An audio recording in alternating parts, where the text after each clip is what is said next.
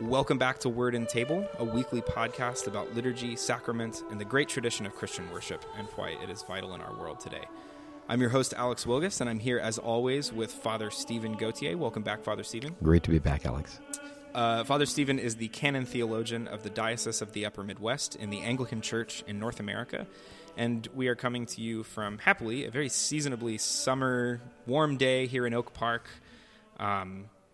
Just glad the weather has changed and turned. It's we're very over-focused on the weather here in Chicago. So. Amen. And on the subject of weather and clothing, and we're all wearing shorts now, is the subject of vestments. The special clothing that priests, deacons, and bishops wear in the services. And when I first started coming to Anglican services, it struck me that priests, the pastors just dressed very differently than I was used to. Yes. There were men in white robes at the front. They also, I noticed, outside of service as well as in service, would wear these the collar that I was familiar with Catholic priests only wearing. But then there were also kind of different colored drapes that around their shoulders I learned were called stoles, and there's a lot of pieces to these things, but maybe we can just start, Father Stephen, by talking about why do pastors wear special clothes in these services at all? Oh, I think there are two reasons. The first one is respect. In the Old Testament, for example, the priests wore special robes as a sign of respect of what we're about to do. But another reason, frankly, is to remind us it's not about the people. I think we once used the analogy with why do police officers wear uniforms, is it actually helps us to realize when we're stopped, let's say for a speeding ticket or something, to realize this is not a personal thing between, let's say you're the police officer and I'm the speeder. Mm-hmm. It's a law. It's something much bigger than you. It's not a matter of personalities. It's a matter of something much bigger. And it's a reminder that we're something much bigger than this. It's not a matter of just one of us. It's something across time and across space. Yeah, absolutely. We had talked before as well about this was something that priests did in the Old Testament as well, right? In ancient Israel, where robes were worn as well. That's right in the Book of Exodus. Yeah, let's begin actually with the word vestments. What is that referring to exactly? Well, first of all, the term vestments technically refers to things that are put on for liturgical services. For example, very often we'll see a pastor will be wearing, like you say, a black suit and have a collar. Those are called clericals. Those aren't vestments as such. Vestments are something that you put on for a liturgical service. Okay. So what would typical vestments in an Anglican service consist of? Well, it can depend. I mean, if we went full bore and saying how much it could be, is one thing you would have is, for example, with a priest or a deacon, what you'd have is the first thing was an alb. That comes from a Latin word meaning white. And actually, it's interesting. All of these come from Roman garments. Oh. Sort of like how tuxedos we think of for special occasions. What happens is people start something which is much more common, and then are dressing up, and as fashions change, people are much more conservative for very important things. Okay. So think of what we have at universities. We have a lot of commencements. Still, people wear traditional academic dress from the Middle Ages, but it's part of sort of a continuity over time. So what we have is our vestments actually come from Roman dress. And sometimes the alba is sort of funny, became from Roman underwear. Really? Yes, I can't make it up. They had a white tunic that would go under all the other things they wore, and that was in that white tunic is basically ended up being lengthened over time to what we have now, but originally it went down to about your knees. As you had this tunic, and then you put all the other stuff on top of it, your toga, those kind of. You had to start basic. Where do you start? You start with this tunic, and that was white, and that was cleverly called the alb, since alb is Latin for white, the end of the white garment. Yeah. And that sort of became our building block. That's where you start out. Yeah. Sometimes people have, before that, have something else they put on. It's much, much less uncommon. I use one. It's called an amice. It's a strange. If you ever see this now, you'll know. Okay. It's imagine a hanky with strings attached to two of the four corners. Yeah. And imagine you put that around your neck and then you tie it in front. Well, what Romans did is when they wore valuable robes, they get ring around the collar. Oh, I see. Yeah. And this could wreck a robe, before dry cleaning. Okay. Yeah. So what they do is they put this around as a way of protecting expensive things they're wearing on the outside. But it came to have a meaning. It came to be associated with the helmet of salvation because there are special prayers people would say just to remind them. And so some people, I'm one, still wear an amice under the alb, so the idea would be you never see the collar. All you see is everything's white. Okay. But so some people use amice. Everybody uses an alb, basically, I should say. It's very, very common. Okay, so the alb, the white robe, that's the fundamental kind of foundations. Right. So then you need your belt. You don't want to forget your belt. Oh yeah, right. One guy to another, you have to have your belt. The cincture. That's called a cincture, right? It's basically just a rope that we use as a belt. Right. Yeah, it just looks kind of like a rope that you tie around in a loop and it hangs off of your side. It doesn't just look like a rope, it is. It absolutely is a rope, yeah. Right, that we use as a belt. That's exactly right. And then the next thing we have, if you're thinking of vesting, would be something called a stole.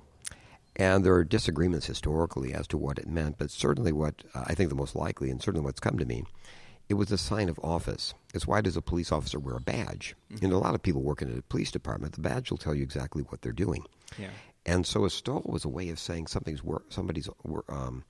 doing something in an official capacity. In that case, they're operating in an official capacity. For example, a priest is operating as a priest. Yeah, okay. And so that, with a priest, it's something that looks like a long scarf. Actually, it came from a Roman scarf, by the way. Oh, okay. It came from a Roman scarf, and you just have it in front. And the Romans also used it for magistrates. You could tell that somebody, for example, has a certain function. And so it goes down. If you're a priest, it goes down straight in front of you. Sometimes people used to cross them, but normally they go down straight in our day. Okay. And if you're a deacon, you put it over your left shoulder. That's how you can separate priests from deacons, the idea, so people won't be confused. Okay. So you'd have the stole as a sign of your office, and it basically means whenever you wear a stole, like at a funeral, etc., let's say you're at the graveyard, you're having those prayers, it's meaning you're acting in your official capacity. And then on top of that, if you're a priest, depending again, how we talked about high church or low church sometime, is you could have a chasuble. A chasuble looks like a poncho, doesn't it? And it's this long, and that's pretty much what the Romans used it for, was just something to keep you warm. And it's used for both the stole and the chasuble have colors, the liturgical colors we talked about. I think we've talked about liturgical colors on one of our programs. Maybe not. Yes, we have. Yeah. And so they're good ways to use the liturgical colors. For example, Pentecost is coming up, so everything's going to be red. A red stole, and a red chasuble. Now, sometimes you'd also have, you rarely see these now, but you still see a few very, very old-fashioned Anglicans who will have something called a maniple. And what a maniple was, imagine like a waiter, how they sometimes have a cloth over their arms. They come to your table. Yeah. That's a maniple. Okay. It's sort of actually... as a sign of service and things. But actually in Roman times, can't tell anybody. Okay. It's actually a hanky. Okay. Well, that's service. Okay. But the idea of representing service. That also could be the color of the liturgical color of the day. So basically, with a deacon, sometimes deacons will have something that looks sort of like a chasuble, but it's more fitted. It more looks like a coat. And that's called a dalmatic. Oh, okay. If you've seen them, you'll know. You'll know them if you see them. They're much less common, but you sometimes see them. For example, at the cathedral, our deacons wear dalmatics. Okay, so they're just a little bit more form-fitting. Yeah, and they're the chasuble. Yeah, the chasuble isn't. The chasuble is always open, like a poncho. Right. This is closed. It's like a little jacket. Okay. A normal ornament. So again, that's what you have. It's the basic thing. Everybody wears an alb. Start out for the service. Yeah. And you build up. You have a cincture. That means your belt, right? You don't want to forget your belt. Whether you're a priest or a deacon. Then you have a stole telling who you are, and that you're operating in official capacity. That's originally a scarf that just goes down with both ends in front of you if you're a priest, or it goes over your left shoulder and sort of tied up on the right side if you're a deacon. Yeah. And then the priest will have a chasuble, sometimes, very often, and that will be the color of the season. It looks like a big poncho. Yeah. And the deacon sometimes, much less commonly, will have something called a dalmatic. It looks a lot like a chasuble. They often match. But it's a closed coat. Got it.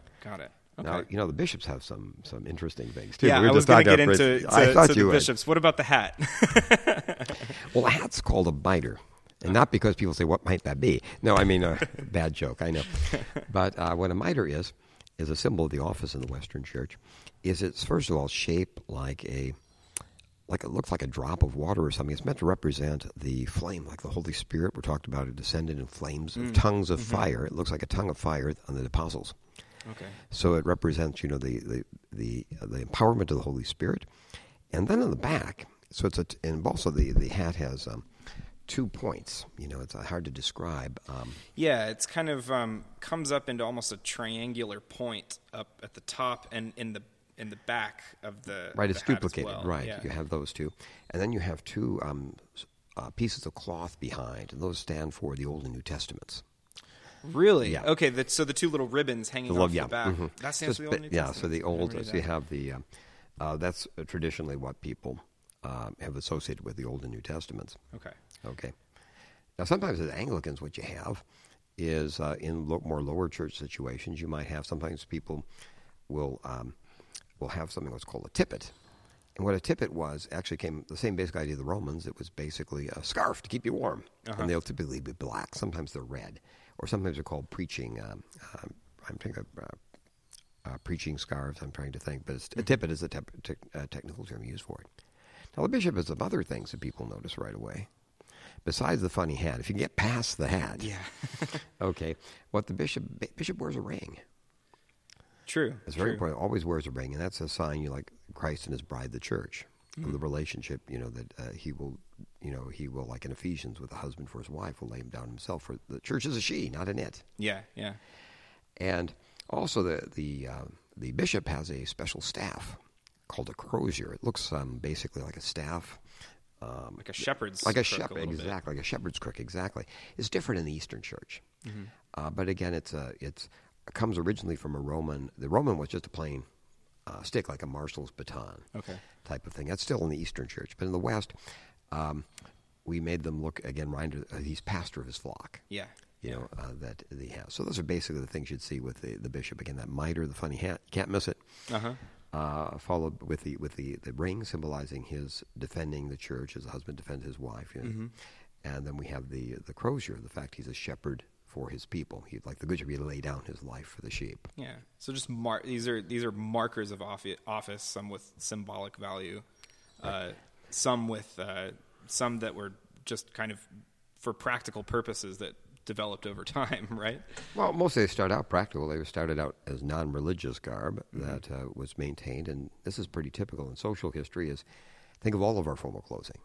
Yeah. Mostly formal clothing tends to have once been regular clothing that stays conservative, and people move on, and people keep wearing, like we still dress up in a different way, right, for going to a wedding. We don't wear suits and things, typically, most of us, every day and things, but we dress up for a wedding. That's how people used to dress. Yeah. It's a sign of respect. Oh, that makes sense. Now, it's interesting. In the Middle Ages, they had all sorts of special associations that people attached with them, often different. I told you about the amice was the helmet of salvation. Yeah, you said that. And so they had special prayers they would pray as they put each garment on. Oh, okay. Like in the cathedral, we actually have those prayers next to the mirror. So they would put those kind of. So there's also another type of dress. We call those are what we're talking about with, for example, the Eucharist. But there's something called choir dress. Yeah, tell me about that. And choir dress is much simpler.